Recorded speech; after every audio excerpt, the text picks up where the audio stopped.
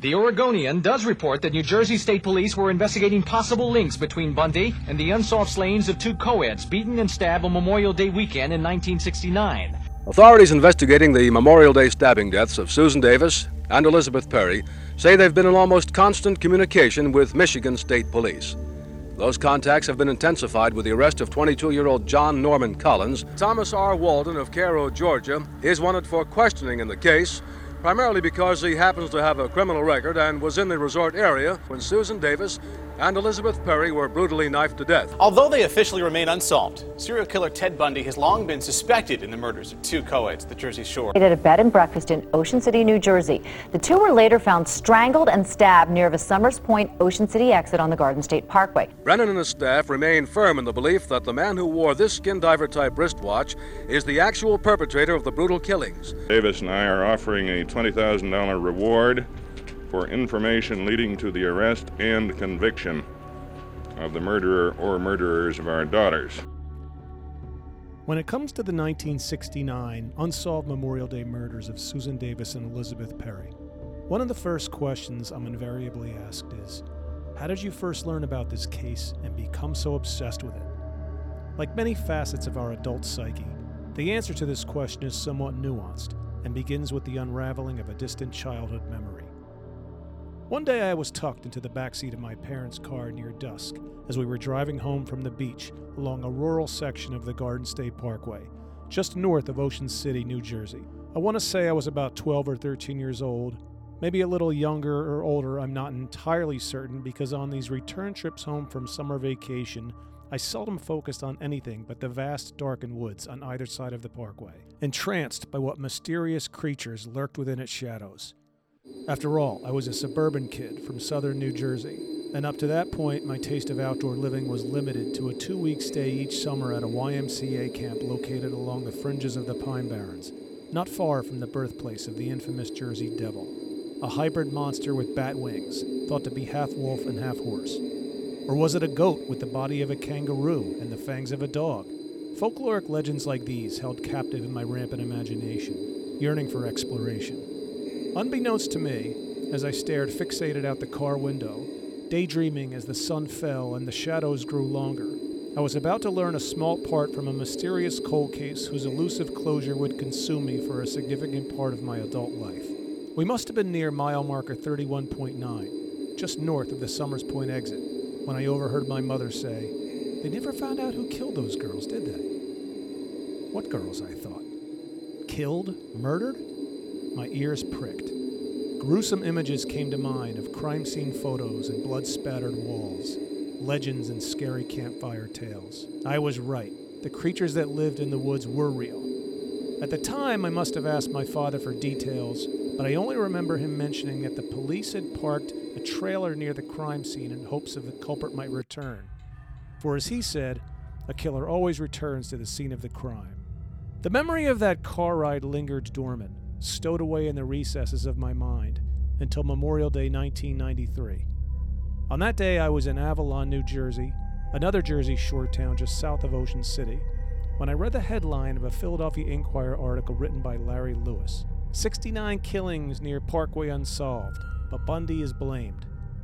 I read where serial killer Ted Bundy, responsible for the deaths of over 100 young women, according to some estimates, was a suspect in the brutal slayings of Susan Davis and Elizabeth Perry in the woods alongside mile marker 31.9 of the Garden State Parkway, near Ocean City. But the realization that a prolific serial murderer with roots in the Philadelphia suburbs of Roxborough and Lafayette Hill, whose family once had a home in Ocean City, may have slain two young women, coincidentally no more than 100 yards from a spot along the parkway where our family had driven past countless times in my life, retreated to my memory once more, perched for just the right set of circumstances to set it free. A few years later, I was enrolled in a creative writing workshop at Rutgers University when I had decided that the story of the 1969 murders might make a great short story. From there, I decided to write a book partly fictionalizing the case, titled The Origins of Infamy, told entirely from Ted Bundy's viewpoint. I had hoped that with the publication of Origins, I could put the case behind me, but a sense of responsibility continued to gnaw. I'd compiled an inordinate amount of research about the case, and I had more to tell. And though I'd been a guest on a few national radio shows, the spotlight on the double murders brought no call to action from the New Jersey State Police or the Atlanta County Prosecutor's Office. Yes, the prosecutor's office assured Jackie Ergo of the Philadelphia Inquirer that they planned to revisit the cold case and give it a fresh look. But seeing as the state police had rejected my previous request to review the official Perry and Davis file, deeming the double homicide an open and active case despite it being over 40 years old at the time, I felt a responsibility to keep the fires burning. It was then that I decided to compile what information I'd gathered over the years and write a true crime book about the Perry Davis murders, titled The Garden State Parkway Murders, a Cold Case Mystery.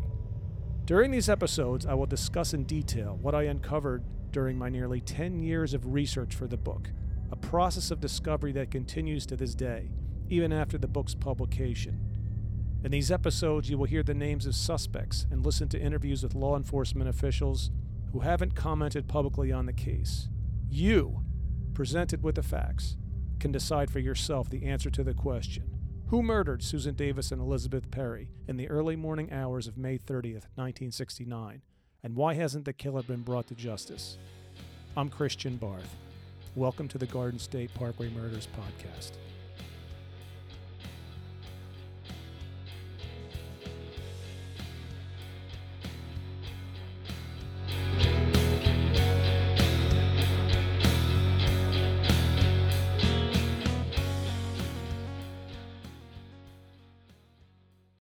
Episode 1.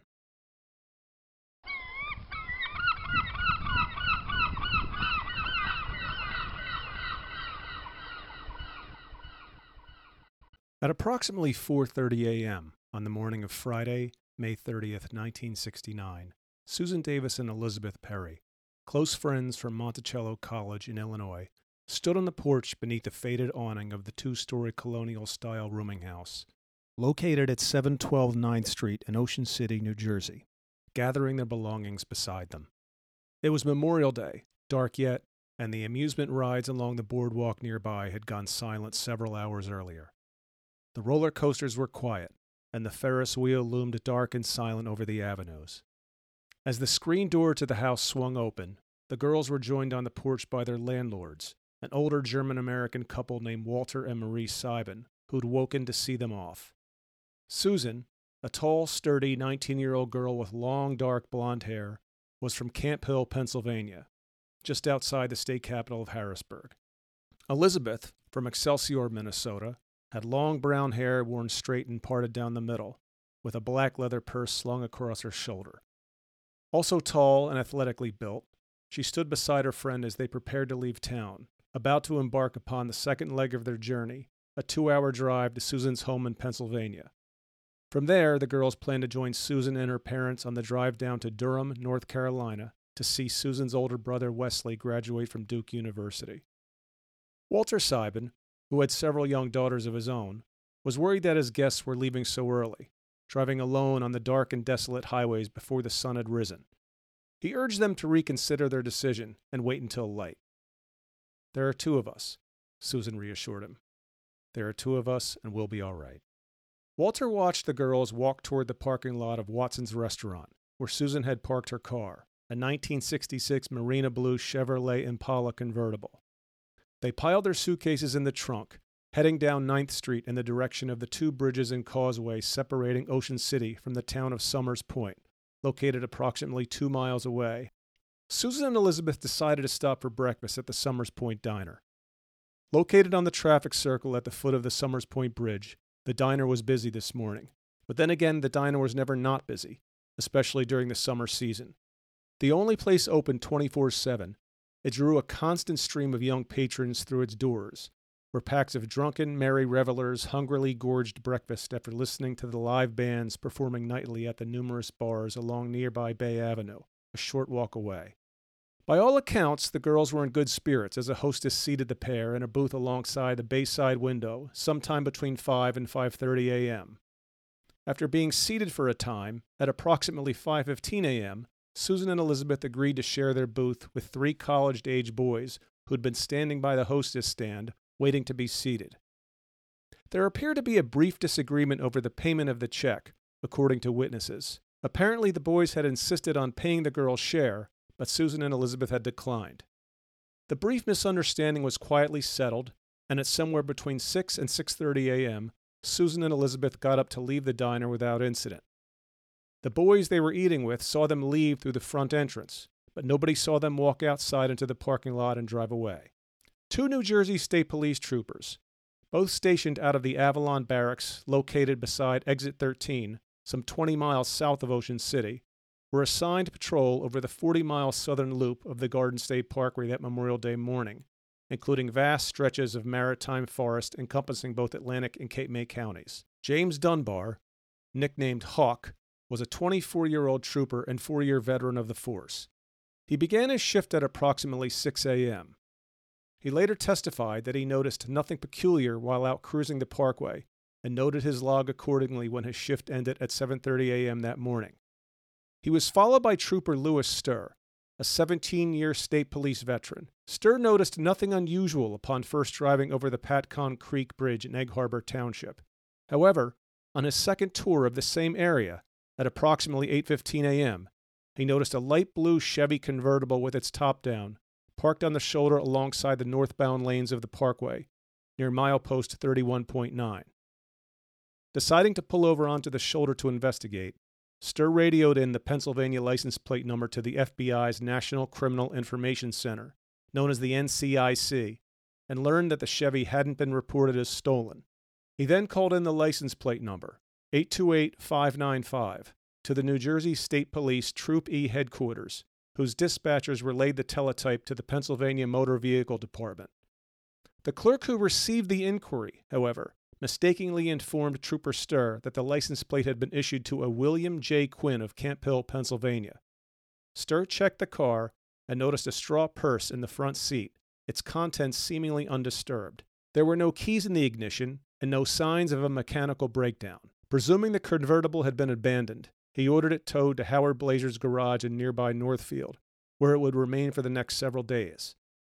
After his shift ended that Friday morning, Sturr left town for a fishing vacation with fellow state trooper Eddie DeHaven. Meanwhile, at Laurel Lane in Camp Hill, Pennsylvania, Wesley Davis was getting worried, as nobody had heard from Susan or Elizabeth. The day came and went with no word. He called the boarding house where the girls had stayed, but the landlord, Walter Seibin, said he hadn't heard from the girls since last seeing them drive away that morning.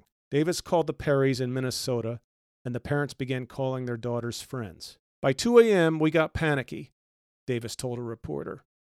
The following morning, Mr. Davis telephoned the Ocean City Police Department, who began an informal attempt to locate the girls. Elizabeth's father, Raymond Perry, flew east and joined Mr. Davis in the search for their daughters. The fathers rented a helicopter to fly over the wooded marshes outside Ocean City and Summers Point, fearful that the girls had gotten into a car accident and had driven off the road. They solicited the intervention of Congressman John E. Hunt of Pennsylvania and Clark McGregor of Minnesota, as well as the FBI, who offered to monitor the investigation. They couldn't get officially involved yet, as there was no evidence of a kidnapping across state lines that would render it a federal crime and invoke their jurisdiction. Mr. Davis sought the help of his Camp Hill neighbor, William C. Sennett, then the youngest attorney general ever in Pennsylvania. Today, Mr. Sennett, the former president and retired partner of the law firm of Knox, McLaughlin, Gornall, and Sennett, still lives in Erie, Pennsylvania, where he returned to his law practice after his stint as attorney general ended.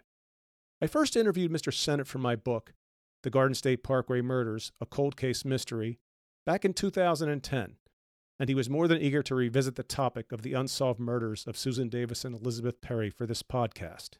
Mr. Sennett can still vividly recall the day back in 1969 when Wesley Davis called him at his home on Sunday, June 1st, desperate for help. I think it was Sunday morning, and he called, and I listened for about, 5 minutes or so, and he apparently, what he said was he couldn't get cooperation because he was in New Jersey, and they had a problem with the fact that he needed cooperation from the Pennsylvania State Police, and he was having difficulty. And he told me about the 2 girls that are missing and all that sort of stuff, and I said, okay. I got the picture. I knew Frank McKenna, who was the state police commissioner. We were we were in the same cabinet together. I knew him fairly well. I'd worked with the state police in my then capacity, and we had a good relationship. So I called him up at home. It wasn't unusual. I'd call him a number of times at home if I needed him on various things. I said, Frank, we got a problem over there in New Jersey. This guy just called me. They got two young girls missing, and he needs some cooperation from the Pennsylvania State Police. Okay, Bill, fine. I'll take care of it right away. So I don't know what he did, but I do know that they did get cooperation from the Pennsylvania State Police in the search. He was, as you can imagine, a father. We had 6 children, and you can imagine the panic in the father of the young girl and her friend being missing for a period of time. He was pure panic, yeah, and desperation, because he wasn't able to get what he thought he should be able to get. Upon returning from his fishing vacation and reporting for duty at the Avalon State Police Barracks on Monday morning, June 2nd, Trooper Louis Sturr immediately realized a terrible mistake had been made, stunned as he recognized that the light blue Chevy convertible he ordered towed from the Parkway 3 days earlier was the same vehicle described in the missing persons bulletin at the barracks. He promptly informed his supervisor, New Jersey State Police Sergeant Louis Cavalier, who notified the Ocean City Police Department that they had Susan Davis's car in their possession. Although jurisdiction was still uncertain at this point, after all, this was still officially a missing persons investigation. At 11:15 that morning, the New Jersey State Police ordered a massive search of the woods and marshes in the vicinity of Parkway milepost 31.9. State highway maintenance workers and state trooper trainees, bussed in from the Seagirt, New Jersey State Police Training Facility, went on their hands and knees, forming a human chain along the grassy slope between the Parkway shoulder and the entrance to the woods. Approximately 15 minutes into the search, a sharp whistle echoed from the trees. Elwood Fonts, a 20-year-old Parkway maintenance worker from Summers Point, stood aghast at the horror of what he saw before him on the forest floor. So traumatic were the circumstances of his discovery, he would eventually lose his voice for 2 weeks. Over the years, I tried several times to speak with Mr. Fonts, as he still lives in the Summers Point area the last time I checked. After the publication of the Garden State Parkway murders, Fonts' son, a local firefighter, reached out to me and said he would have his father contact me, but I never heard from him. I had heard through the grapevine that what Woody Fonts saw that sunny, warm June afternoon 50 years ago continues to profoundly affect him, a tragedy too painful to relive. Susan and Elizabeth were found approximately 219 feet from where their car had been parked. Susan was completely nude and face down. She'd been stabbed in the stomach and throat and severely beaten about the face and torso. The blue dress she'd worn that morning was found piled neatly beside her, and her shoes were still on her feet. Elizabeth was discovered lying face up, 10 feet away from Susan. She still had on the green dress she'd worn the morning she left the rooming house, but according to 2 newspaper reports, her underwear were missing. She, too, had been repeatedly stabbed throughout the throat and abdomen and brutally beaten. Her black leather purse was located near her. Its contents, including a few dollar bills, were strewn about nearby, but nothing had been stolen. Both victims were covered in leaves and sticks, located several feet away from a fire break path. As word of the discovery leaked, a reporter called Wesley Davis at his Camp Hill, Pennsylvania home to inform him that the bodies of 2 young women fitting the description of his daughter and her friend had been found alongside the Parkway. A gathering of newsmen lit upon Laura Lane as news spread about the grim discovery, maintaining a respectful distance from the Davis home. As if understanding long before now that this moment was a foregone conclusion, Wesley Davis maintained his composure as he stepped outside his home and down the driveway. His wife Marjorie, however, had to be sedated and remained inside. Mr. Perry, who was staying over as the Davises' guest, seemed far more unsteady as he walked in a daze toward a station wagon waiting to escort both fathers to the local Harrisburg airport, where they would board a flight to Atlantic City. That same afternoon, New Jersey State Police officials flew in by helicopter to the murder scene. Patrol cars engulfed the area between mileposts 31.8 and 31.9, so that from a distance they appeared to have careened into one another down an icy embankment. A bevy of news trucks sped in soon thereafter. With their arms akimbo, uniformed state troopers Kenneth Crawford, Tom McCrate, and Tom Innocente alternately stood guard on either side of the weeded paths leading into the woods in the crime scene, securing the entrance from eager newspaper photographers. Troopers sifted the area with metal detectors. Approximately 4 hours later, 5 troopers emerged from the path, carrying a pair of stretchers bound with bulging white sheets. 2 troopers hoisted 2 body bags into a waiting hearse parked on the grassy embankment in front of the entrance. Detective Bob Saunders told a newspaper reporter, "The Dreisbeck, Engelmeyer, Adamucci murders, I've worked on all of them. So many of them I guess I want to forget, but you can't. None of us will ever be able to forget this one. I've seen worse in the way of injuries and violence, but to see 2 nice young kids who just a few days ago were alive and happy with nothing facing them but a full future, to look at them in those woods, no matter how hardened you become, you'll never forget that sight." This was a bad one. That Monday afternoon, the 3 boys whom Susan and Elizabeth had eaten breakfast with at the Point Diner came forward to the state police, gave statements, and were cleared of any wrongdoing. One of the young men was William McMonigal, who went on to be appointed head of the Philadelphia Family Court Bench Warrant Unit, where he was legendary for traveling far and wide in order to collar deadbeat dads delinquent in their child support payments. One of the most difficult aspects of writing a book about a cold case as old as the Perry Davis murders is trying to unravel the identities of possible witnesses whom newspaper reports left unnamed back in 1969. Sometimes you get lucky, and this is one of those instances. One day I got a call out of the blue from a young detective within the Philadelphia Police Department. The detective recalled a summer job he'd had one year, working alongside McMonigal, and said that McMonigal had told him that he was questioned by the New Jersey State Police about the Garden State Parkway murders. Strangely, this detective, though he had no proof to substantiate his claims, said he had a hunch that McMonigal had committed the murders. After checking public search engines, sifting through seemingly endless variants of this popular Irish-American surname, and leaving numerous voicemails, I finally received a block call one day from Mr. McMonigal. Like many retired detectives, McMonigal, an ex-Marine and graduate of Cardinal Dougherty High School in Philadelphia, was secretive, fearful of having his name associated with a grisly double murder, even though his story checked out with the New Jersey State Police. McMonigal, who died in 2014, told me that on the morning of the murders, he and 2 friends from local Philadelphia colleges were returning from Ocean City after a night of partying when they decided to turn in to the Somers Point Diner.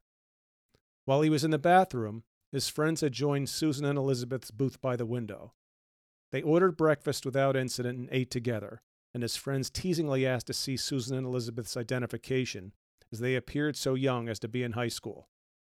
A few days later, while playing a game of pickup basketball at LaSalle University, McMonigal heard of the murders from the news and voluntarily submitted to several lie detector tests given by the New Jersey State Police. He passed the polygraph, as did his buddies. Although he offered to maintain the anonymity of his 2 friends, McMonigal refused to disclose their identity or offer suggestions how I might reach them. He would only say that one of the young men was the son of a prominent Philadelphia surgeon, the other lived in Maryland, and both were still alive. He did say he would contact them to see if they were willing to talk to me, but I never heard from either of them. McMonigal and I wound up our conversation by him telling me that around the time that Ted Bundy's name had surfaced in connection with the Garden State Parkway murders, he was contacted again by the New Jersey State Police, who told him that one of the girls' fathers wished to speak with him, as he and his friends were the last people to have spoken with Susan and Elizabeth, but neither father ever made any effort to contact him. At around the same time that William McMonigal and his 2 friends were being questioned by the New Jersey State Police, troopers met Wesley Davis and Raymond Perry at Bader Field Airport in Atlantic City. They were taken to the garage in the rear of the New Jersey State Police barracks on the White Horse Pike in Absecon, where Susan's convertible, a crucial piece of evidence, had been towed from Blazer's garage, located on Tilton Road in nearby Northfield. For 3 days, the convertible had remained parked on a dusty lot behind the mechanic shop, handled repeatedly during the course of its journey between the Parkway and Tilton Road. Now it was parked on the apron in front of the state police garage and circled by members of the press. Mr. Davis confirmed that the 1966 Impala Super Sport convertible did in fact belong to his daughter. From here, the fathers were taken to Shore Memorial Hospital on Shore Road in Somers Point, about a half a mile from the traffic circle, in order to positively identify their daughters' bodies. An hour later, they exited the side door of the hospital morgue. The toll of crushing despair was carved deeply into Mr. Davis's expression. With the sleeves of his white button-down rolled to his elbows, a pen clip within his shirt pocket, the tall, bespectacled 47-year-old politely muttered to reporters, "Thank you, gentlemen," before leaving the hospital at approximately 5 p.m. Monday afternoon. On 2 separate occasions in 2010, I had the chance to interview Robert McAllister, Jr., the former Atlantic County prosecutor who was present in the morgue that day in 1969. Though exceedingly polite, the first time we spoke, Mr. McAllister was somewhat cagey in his responses about his involvement in the Perry and Davis homicide investigation, perhaps trying to discern my intent, even though I told him I was writing a book on the subject and that he had been interviewed by Jackie Ergo of the Philadelphia Inquirer about my book, The Origins of Infamy. During our first conversation, what McAllister said was this: the New Jersey State Police had what he characterized as 2 good suspects for the murders of Susan Davis and Elizabeth Perry.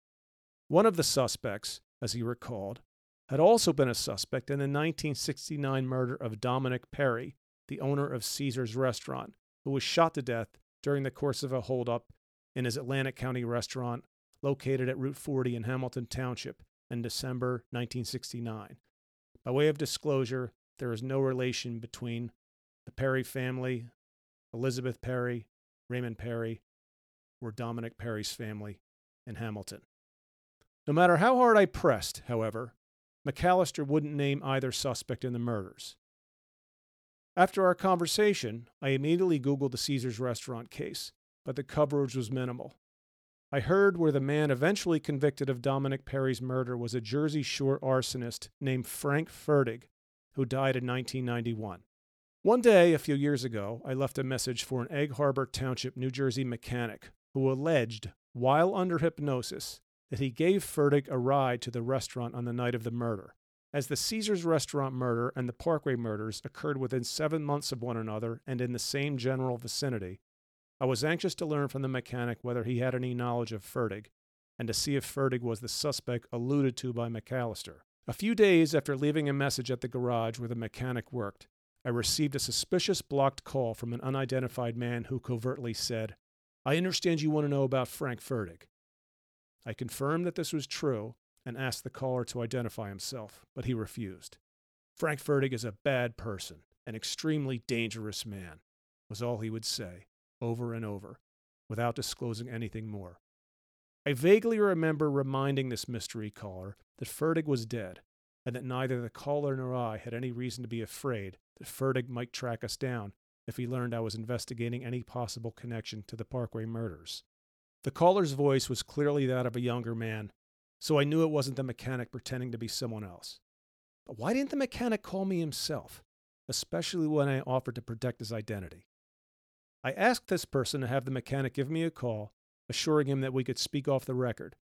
But after we ended our conversation, this was the last I heard of him, and I never called the garage again. This was just one of the several mysterious interludes I experienced during the course of my investigation into the Parkway murders that, in the interests of brevity, I didn't include in my book. Though Robert McAllister was strangely secretive during our initial conversation, he opened up much more during our follow-up talk. "When these terrible crimes occurred," he said, "the New Jersey State Police, through the Attorney General's office, were directed to do the investigation, but only using our office as a follow-up," he said. "We were part-time prosecutor's office at that time. The 2 top investigators for the state police reported to First Assistant Prosecutor Solomon Foreman, mainly to keep him informed. In the days following the Parkway murders, McAllister was tasked with giving nightly press briefings on the Perry and Davis homicide investigation and assisting the state police in whatever way he could, even sometimes dispatching the chief of county detectives to get them coffee. The investigation was so big," he said. The AG didn't think that our office, a small office with 10 part-time attorneys, could handle an investigation of that size. When I uncovered a press glossy of McAllister standing in the median between the north and southbound lanes of the Parkway, patiently addressing reporters in his horn-rimmed glasses, crooked hair, and tweed sports coat, his image brought to mind an economics professor lecturing an auditorium full of drowsy students on the vicissitudes of market equilibrium. Patiently, though reluctantly, McAllister relived for me brief, distant glimpses of the case, telling of the harrowing ordeal he bore witness to that June afternoon in 1969 as the sheets were drawn back on Susan and Elizabeth. My clearest memory of that case that comes to mind, when I'm really down and tired and upset about something, McAllister said, is walking in and looking at those dead bodies with the parents. It was possibly the saddest moment of my life. I'll never forget it. Ever. On a very interesting side note, McAllister did tell me that at some point he visited the New Jersey State Police and asked them to help me find Susan and Elizabeth's killer. But I never heard back from them in response to Mr. McAllister's inquiries. You know, I went up there and I asked them to cooperate with you, he said. But by that time I was out of the office and I had no zip at all. They didn't have much to say about anything. I didn't get much information from them other than what they gave you. McAllister was in poor health when we last spoke. He was 80, he said, and when I asked if I could call him again, he kidded, well, you better hurry up. I don't know how much longer I'm going to be around. He seemed to know that he was going to die before we spoke again. Good luck. I hope you find him. He died 3 months later. The autopsies of Susan Davis and Elizabeth Perry were performed at Shore Memorial Hospital 2 hours after Wesley Davis and Ray Perry positively identified their daughters.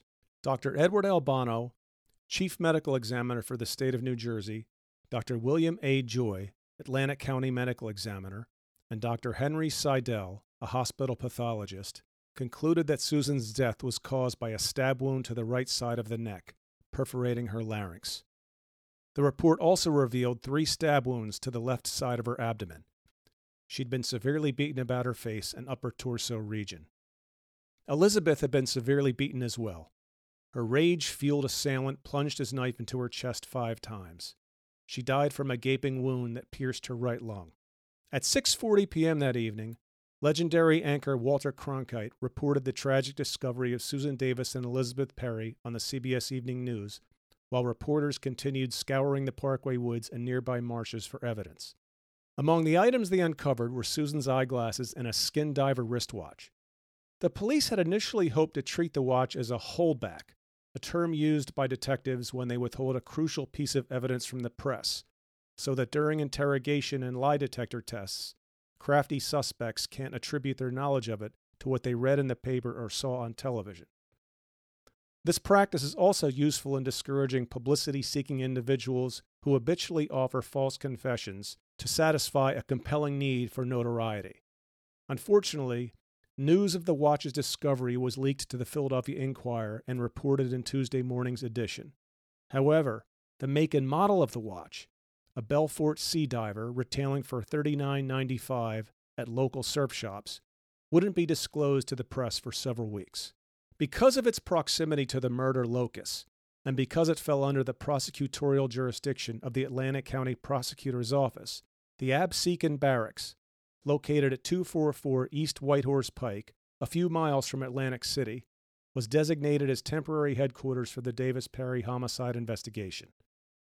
When I visited the former barracks several years ago, it was abandoned and for sale, resembling, as with many commercial and residential properties that lapsed into foreclosure during the Atlantic County foreclosure crisis during the mid-2000s, a lost Amazonian village overtaken by verdant jungle growth. Though it had been converted into an office building, the back driveway and garage, where Susan's convertible was stored by police, and where Wesley Davis had the grim task of identifying his daughter's car, remained as it had in 1969. If you do a Google satellite map search today, however, you'll see that the property has since been sold once more and somewhat restored to how it appeared in 1969. Police Colonel and Superintendent David B. Kelly appointed James F. Brennan to preside over a task force of 30 homicide detectives assigned to work the double murders out of the barracks. A 22-year state police veteran, Brennan was overseen by Captain Mario Patera and Major Victor Galassi of the division headquarters in Trenton. Balding and stocky, with a crooked nose busted in a childhood mishap, Jim Brennan was a devout Irish-American cop who'd served in the Navy during World War II and lived in nearby Stone Harbor, where he ushered at St. Paul's Roman Catholic Church. The top-ranking detective out of the Hamilton State Police Barracks, Brennan was experienced in leading high-profile investigations. Late Monday evening, June 2nd, Brennan stood before a crowd of anxious newsmen wearing pork pie hats and shirt sleeves, bunched within a sweaty front press room at the Absecon Barracks, eager to learn of any early leads in the case. The state police had no suspects or leads, Brennan bluntly announced, as they continued to barrage him with question after question. The boarders who'd stayed at Walter Simon's boarding house hadn't been interviewed yet, but none were under suspicion. Detectives were awaiting lab results to determine whether Susan or Elizabeth had been raped, Brennan tersely replied, before glumly retreating to his office and closing the door. Brennan's tone was indicative of the mood at the barracks, for the state police had little to go on at this point. The culprit had long since made his escape, and a watch was all that he'd left behind. Robbery had been ruled out as a motive, as Susan's purse was untouched, and the murderer left behind the few dollar bills that were in Elizabeth's purse. Worse, the bodies had been left outside in the humid air for 3 days, exposed to insects and scavenging animals, accelerating decomposition and making it more difficult for pathologists to harvest useful forensic evidence. Top state police officials assembled at Trenton headquarters to strategize. Port Norris and Bass River Barracks lent troopers to assist Absecon detectives in the investigation, working throughout Monday night in search of witnesses. And though his department lacked jurisdiction, John Dival, a lieutenant with the Ocean City Police Department Detective Bureau, visited the crime scene off mile marker 31.9 several times in the initial days of the investigation. I was able to speak with Lieutenant Dival, long since retired, from his home in Ocean City 10 years ago, while a nurse inserted an IV drip into his arm as part of a weekly treatment for a blood disease he was valiantly battling. So I remember every single solitary aspect of that case. First of all, you know, there's many aspects of this. What part was I involved in that I can still cover because I made myself involved. For instance, when they left town, I went to the place where the car was left. I went into the area where the bodies were found. I know, for instance, that it was one of the warmest summers we'd had in a long while. And I know that the way the bodies were left, they had to be left because the person had an excellent knowledge of chemistry, knowing that the three things you need is heat, moisture, darkness, and a proper point of acidity to eliminate evidence, put as much time between you and detection as the principle of the whole thing. And all that was accomplished. It was remarkable. So I went out of my way to search those things. I went out of my way to search things like why did they take the guard, the toll taker, and throw him on truth serum or whatever the hell they did, and why did he say the things he did?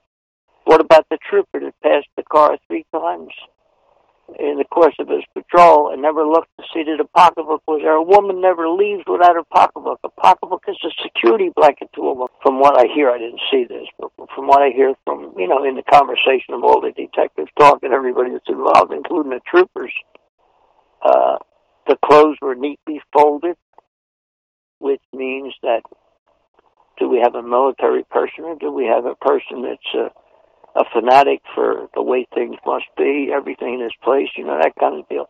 I just ran through it. I loved it. Ran through that thing. I investigated any aspect I could that I didn't even have any business doing. Okay, well, I know they did moulage. Moulage is where you see a print in the ground.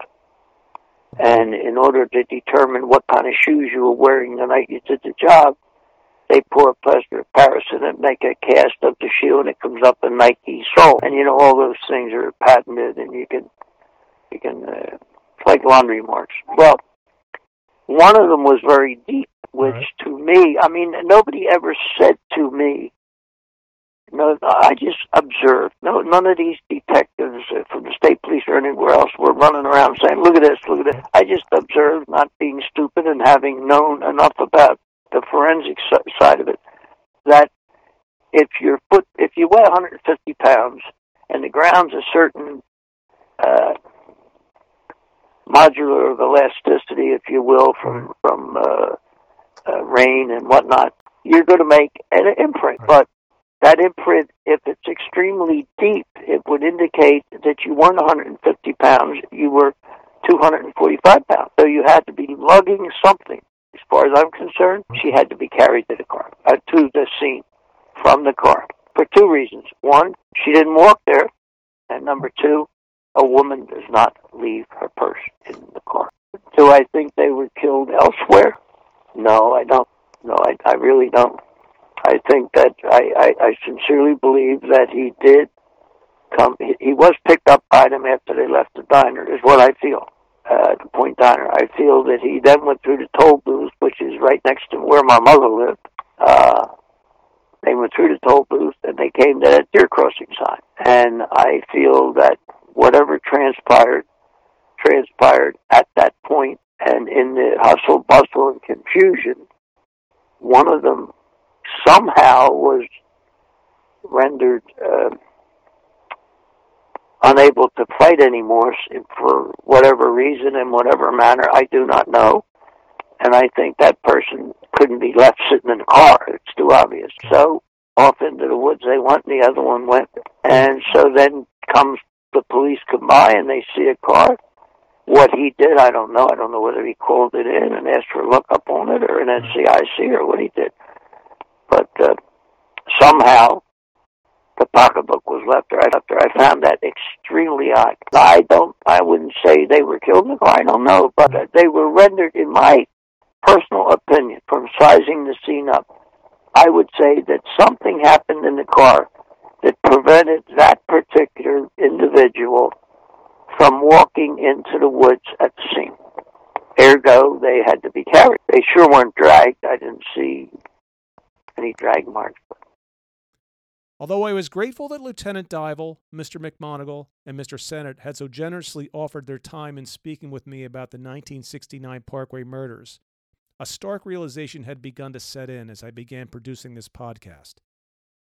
Many of the people whom I'd interviewed years ago while researching the case and writing my book, and several of the witnesses and detectives who'd provided vital information that I in turn shared with my readers, had since passed away.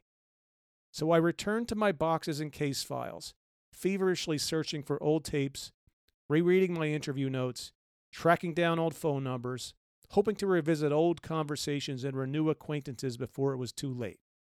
Mercifully, with the advent of social media, since the publication of the Garden State Parkway murders in January 2020, my website, email inbox, and Facebook IM have been deluged with messages from people who were in Ocean City in 1969, had read my book, vividly recall the case, and have come forward with vital information they are anxious to share with our listeners.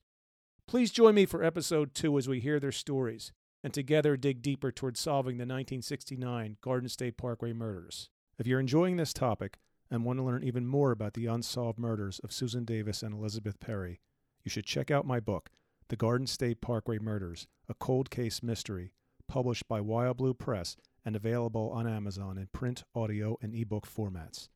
The book is also available for sale at Sunrose Words and Music on Asbury Avenue in Ocean City, New Jersey. You will find links to these sites, as well as a catalog of other true crime podcasts where I've discussed the Parkway murders, at www.christianbarthauthor.com.